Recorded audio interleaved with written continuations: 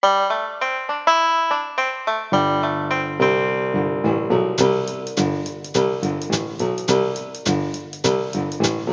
back to Moving Right Along, a Muppet movie podcast brought to you by ToughPigs.com. It's the podcast where we watch the Muppet movie 2 minutes at a time and talk about it a lot. I'm your host, Anthony Strand. And I'm your other host, Ryan Rowe. And joining us today, we have a very special guest. Please tell the listeners who you are.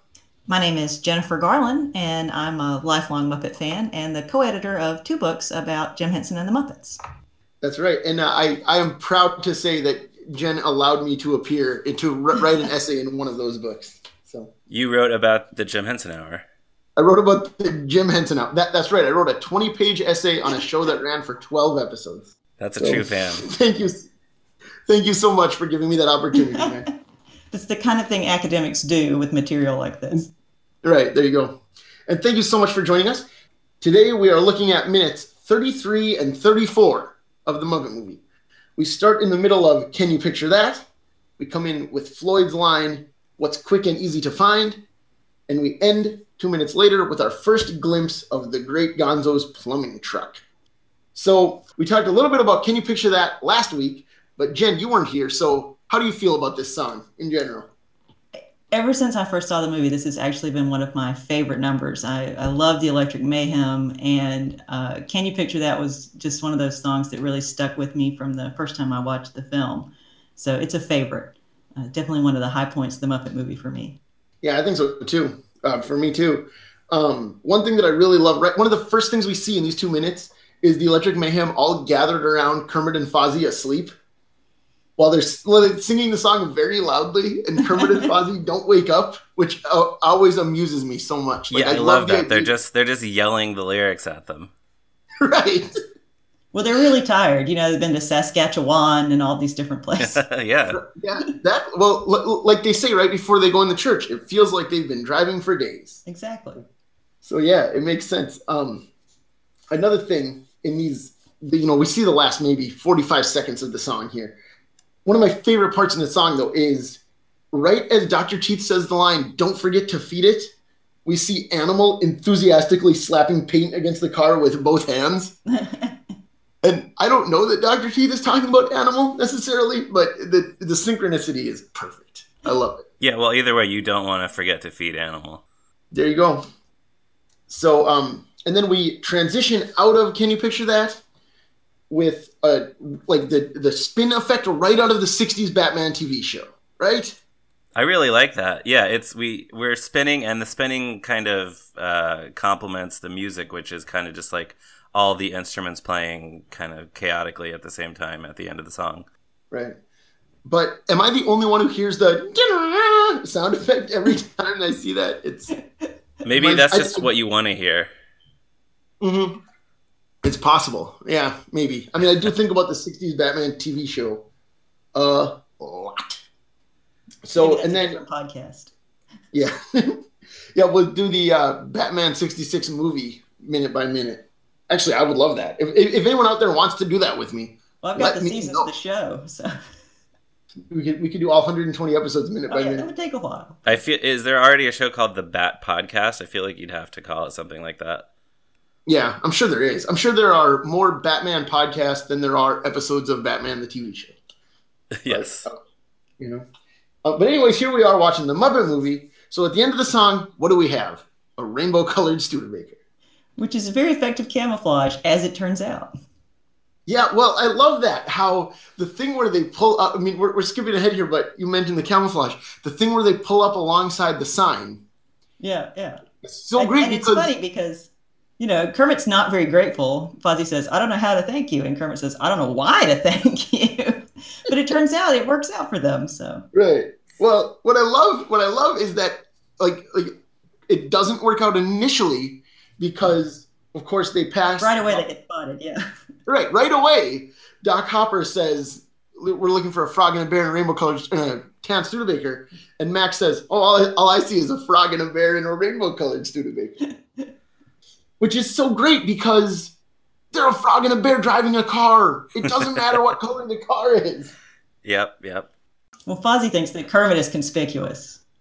Right. Hey, there's 100 bears There's around. 100 bears around. Yeah, I was thinking about this though, about Kermit's skepticism about this whole scheme, and the band is so enthusiastic about it, and Fozzie is enthusiastic about it. It's obviously a dumb idea. Like there's really no good reason to paint this Studebaker in rainbow colors, and it got me thinking about when Muppets Most Wanted came out, and some of the fans were complaining that the Muppets seemed too dumb because almost all of them fell for Constantine's scheme to replace Kermit, like except Animal and Walter and was it Fozzie, I guess. Everyone else was fooled. Yeah, Kermit's pretty offended. Right. So, and people were saying the Muppets aren't dumb. They shouldn't fall for that. But I was thinking, really, the Muppets are as dumb as the comedy requires them to be. If it's funny enough, the Muppets can be that dumb. And this is another case of that. Yeah, you're right. So, Muppets Most Wanted haters, go back and watch the Muppet movie. Yes. But speaking of the scene where, right after they finish painting the car, Dr. Teeth gets so much of his best material, I think, in that scene. He calls Kermit green stuff. Fozzie asks him to come along, and he says one of my favorite Dr. Teeth lines, right? You can't, baby, but after you get rich and famous, maybe we'll show up and exploit your wealth. I love that line. It's very Dr. Teeth. It's very Dr. Teeth, and I love that all of the Electric Mayhem laugh, and Fozzie does nothing. Kermit's response is to just turn to Fozzie and say, "Moving right along, Fozzie." Like, on that note, we're out of here. The Electric Mayhem is so good at laying bare the ills of capitalism while also cashing in on capitalism when it offers largesse to them. They're really good at that. They always remind me of that old sketch that Henson did early on, the business sketch, with the two little Muppets that jump around, they go business, and the other one comes up and it's like hope and creativity and all these things, but then they swap places. Right. By the end of the sketch, criticism of it at the same time, an embrace of it, which I think is cool. Yeah. I did not even think about that, but you're right. Henson had been commenting on this for a long time. Right. Yeah. He probably started doing that sketch 15 years or close to it. Yeah. Before the Muppet movie. Yeah, and of course Jim himself made a lot of money by being creative, so. The irony was not lost on him. Right. Right. And I'm sure you guys, did you get to talk a little bit about Dr. Teeth in the previous podcast episode? Well, sure. I mean, yeah, we've talked about him since they got to the church, but what were you going to say? He's just one of my favorite Muppets, and I've always thought of him as a Cheshire Cat. So I love that line in Can You Picture That, where he says, grinning like a Cheshire Cat. And then, you have that sort of parallel borne out in the Brooke Shields episode of The Muppet Show, where he's cast as the Cheshire Cat in the Alice in Wonderland production they do. Yeah, which is after this. That's season 5. Yeah, 1980. So I wonder if Paul Williams and Kenny Asher planted that seed in their mind by giving him that line here. Yeah, and I know he was based on Dr. John and these real musicians and stuff like that. And yet every time I see him, because I'm a huge Alice in Wonderland nerd, I always just immediately think Cheshire Cat. It's great to see those little shout outs in the Muppet stuff that bear out my belief that he is in fact a Cheshire Cat. I love that so much. Yeah, that's cool. So then next thing, Kermit and Fozzie do drive away. I love so much Animal as they drive away. Everyone's kind of making noise. Everyone's shouting, yay, celebrating. Animal yells, bye-bye, bye-bye, Hollywood, Hollywood. And I think he says Hollywood 6 or 7 times. He does say it a lot. I actually went back and tried to see if he was saying anything else, but no, it's just Hollywood, Hollywood, Hollywood.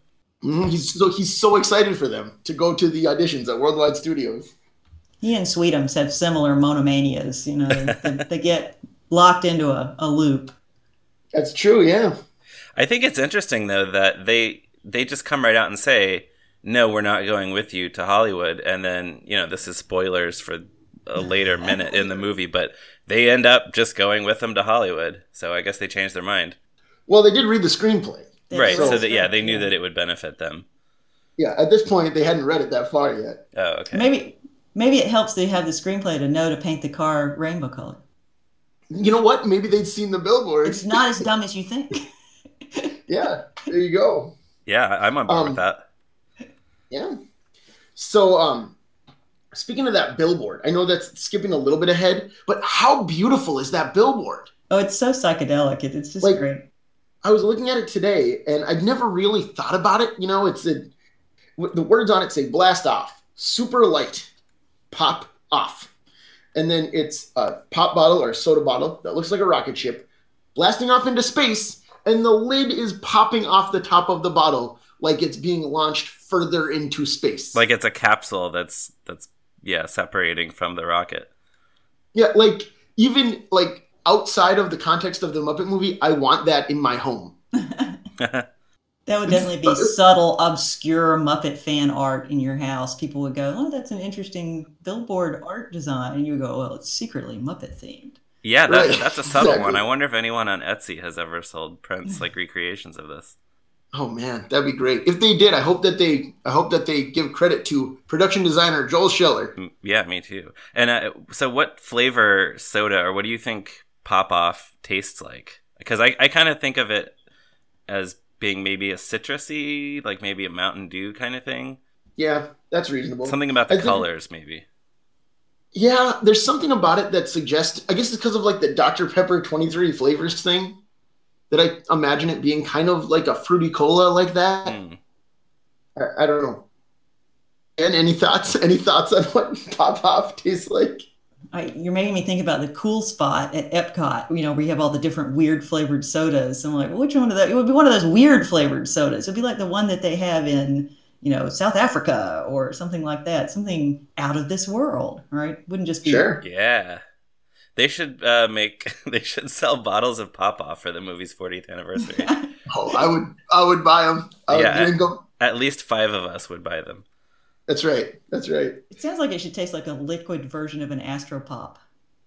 Yeah, that's a good idea. Yeah. That's Okay, yours is better. We should get on that. We should manufacture them. Get to work. Mm-hmm. So then, like we talked about, Doc Hopper and Max see them and notice them right away. One of the things that I love, another thing that I love here is Doc Hopper, as we cut back to them in the car, Doc Hopper says, "Remember, this frog does everything. He talks, he sings, he dances, he tells jokes. He even rides a bicycle." Well, Doc Hopper says that to Max, but Doc Hopper didn't see Kermit ride a bike. Oh yeah. Max did. So he's telling Max something that Max definitely told him. That sounds just like Doc Hopper. It totally does. Like, it's great. It's perfect. He's exactly that kind of guy. Yeah. I love Charles Darning in this film. I know you guys have already talked about him in some of the earlier minutes, but he's just so good as Doc Hopper. He's so sleazy, and he's just this great Southern good old boy, fat cat, corrupt guy, and he does such a good job with the role. And it's so funny to, you know, look forward and see him later in Oh Brother, Where Art Thou, basically playing the same character. Yeah. So I always enjoy his performance in this film because he was a you know guy with a really long career. Right. Oh yeah, decades. I mean. And I don't know if you guys brought this up earlier, but you know he and Austin Pendleton had already been in a movie together. In 1974, they were in a version of The Front Page together. Yeah, the Billy Wilder version. Yeah. Yeah. So I thought that was cool. I don't remember I don't remember if we mentioned it, but it's a good movie. I've seen it. One of many adaptations of The Front Page. So. Right. Do they have scenes together? I don't know. I haven't actually seen that version. So. Oh. I don't remember. I saw it once 5 years. I think they do, but not much. Yeah, the version everybody sees is His Girl Friday. Right, which is a better movie. I mean, I think even Billy Wilder would have admitted His Girl Friday is a better movie than the 70s Front Page. Yeah, yeah. But I think it's cool that they had an acting history. You know, they knew each other because they'd been in these films together and stuff like that. Mm-hmm. And Pendleton he's just in everything. I was looking at his IMDb credits and I was amazed at how much stuff he was in. Oh yeah, and he's still working. I mean, yeah, he was in Finding Nemo. Yeah, actually, he's also very briefly in Finding Dory because very briefly. One line at the end. Yeah. Yeah. And he's actually done that fish and several other spin-off Finding Nemo, Finding Dory, the video games and all I kinds. suppose so. Yeah. It's good to get work. Yeah, it's nice work if you can get it. That's nice. Yeah, it's nice to have a Disney gig like that. Oh yeah, definitely. Once you get hooked into a character, you can just keep playing. Right. Well, then the other thing I was going to say is once Max sees the rainbow colored Studebaker, Doc Hopper yells, "What?" And Kermit and Fozzie also say, "What?" Yeah. Like they're responding to him, which I love. Like the logic of a Muppet movie. I like Max's green hat that he's wearing, throughout all this stuff that kind of symbolically shows he's really more on Kermit's side. It's supposed to be a Doc Hopper hat, and yet every time you see the hat, you think about Kermit. Oh, that's interesting. We've had a couple people comment on the hat, but I think that's the first interpretation of it being the same color as Kermit. Yeah, that's really interesting. It's even kind of shaped like Kermit's head. You see it from the side. He's kind of got that broad bill, and every time I look at it, I think he's really on Team Kermit. Yeah, you're right. The hat does kind of look like it has knuckles in it. Yeah.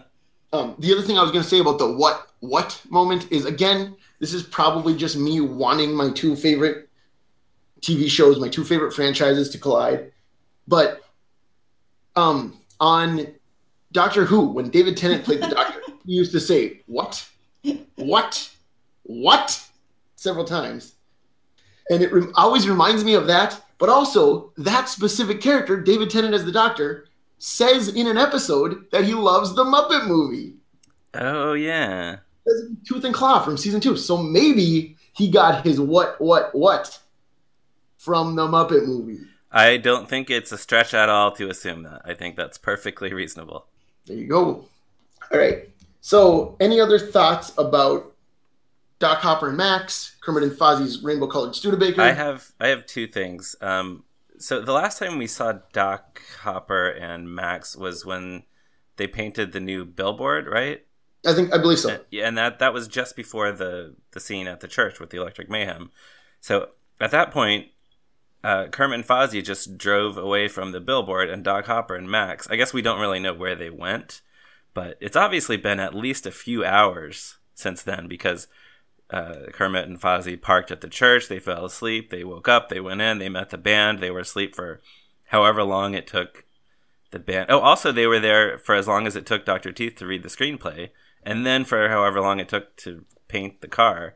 So where have Doc Hopper and Max been this whole time, and how is it that they just happen to be in the same place at the same time on the highway?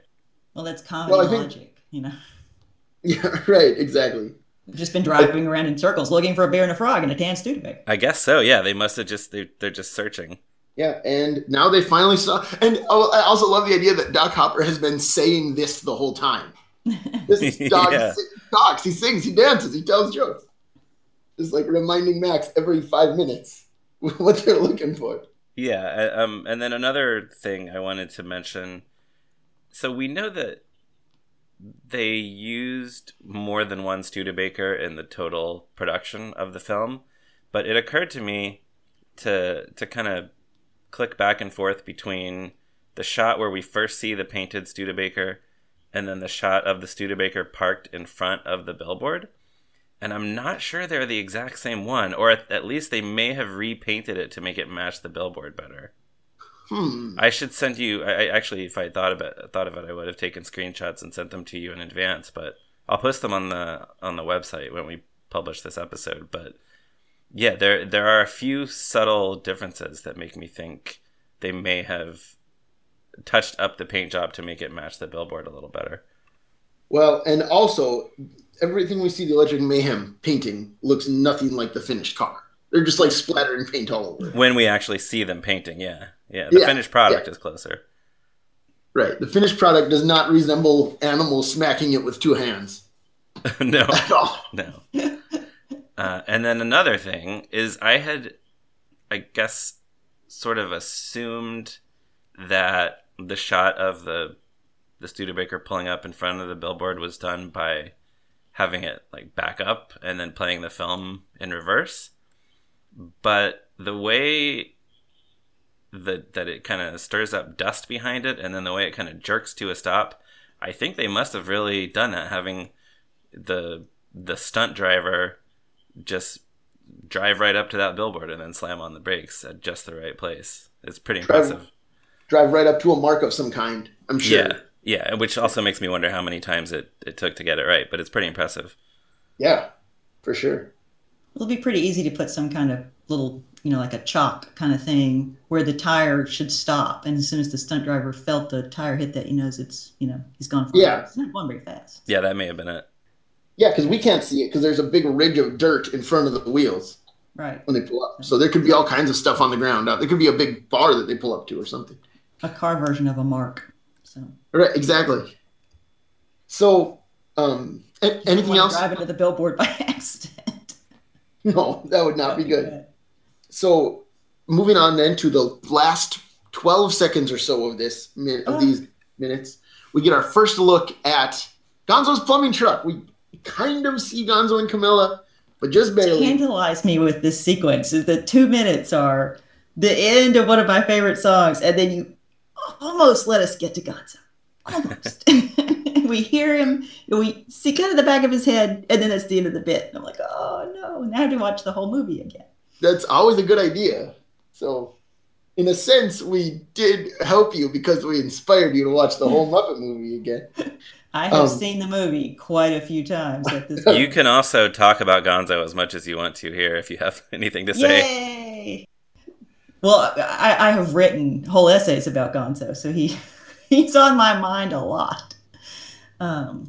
But yeah, we do get this wonderful, beginning of an intro to Gonzo, which tells us a lot about, his character within the context of this movie, a little more specifically than, he is on the Muppet Show, where we have the whole thing with him being a plumber, which is a new wrinkle, but ties in just even in that intro with his, performance artist, daredevil persona that we're familiar with. He's a plumbing artiste. He's a plumbing artiste, and he's the Prince of Plumbers. He has 2 titles on the side of his truck.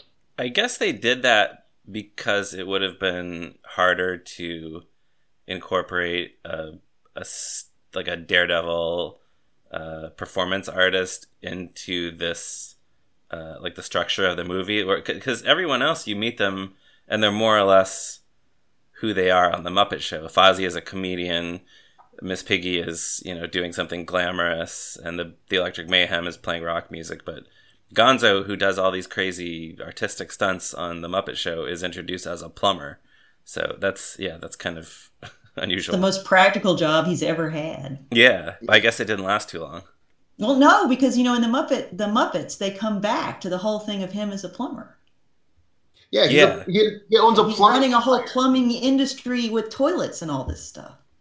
And Camilla's the one who tells him he can basically blow up the place and rejoin the Muppets.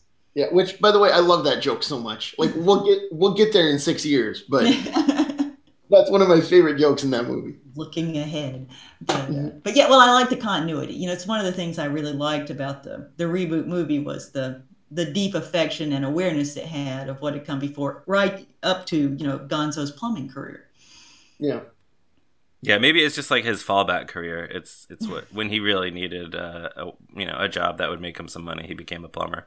Sure. Yeah, it's good work if you can get it. I guess it's dangerous and disgusting, so it's exactly the kind of thing he would get into. Yeah, absolutely.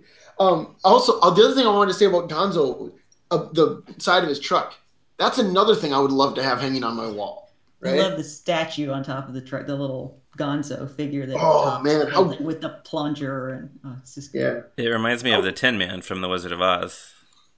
Yeah. Oh yeah.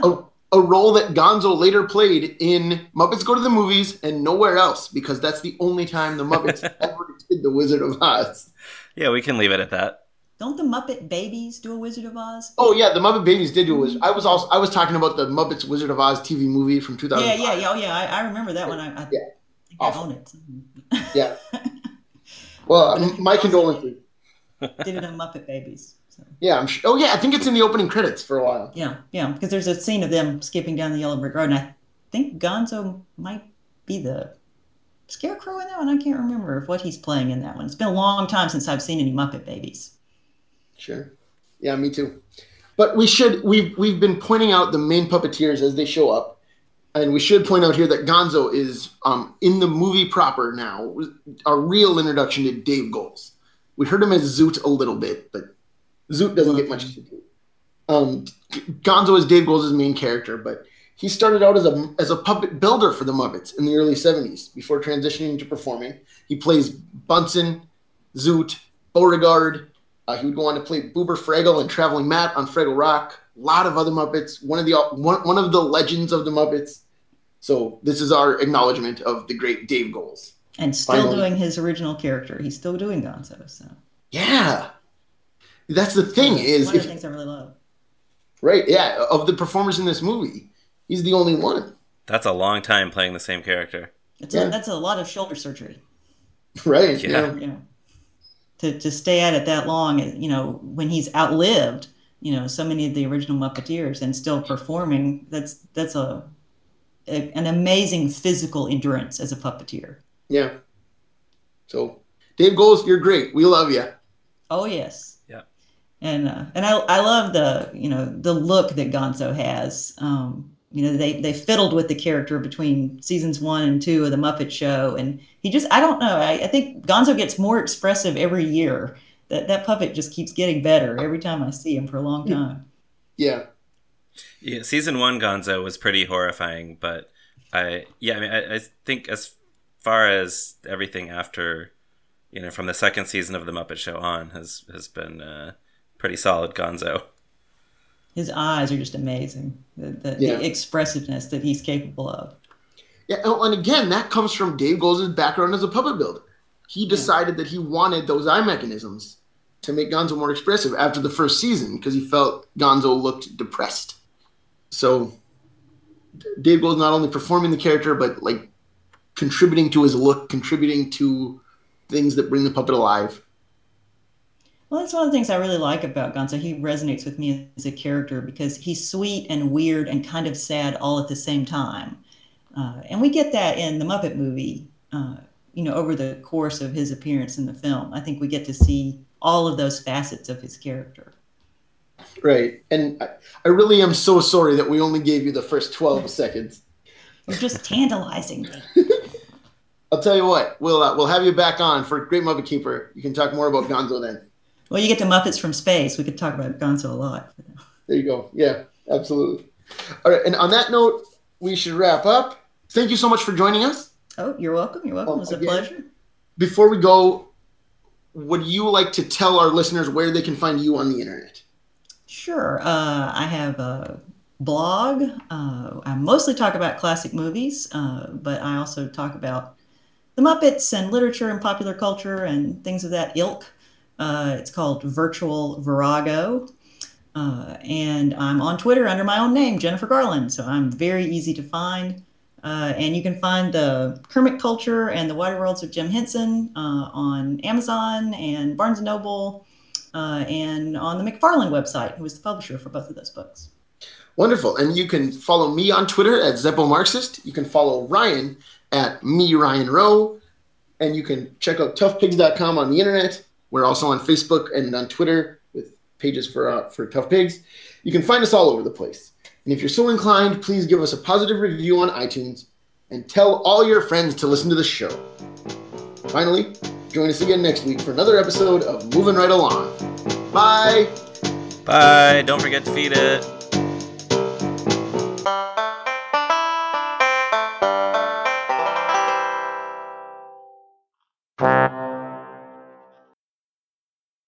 Actually, I should have said bye Hollywood. You should have, yeah. Do you want to go back and do it again?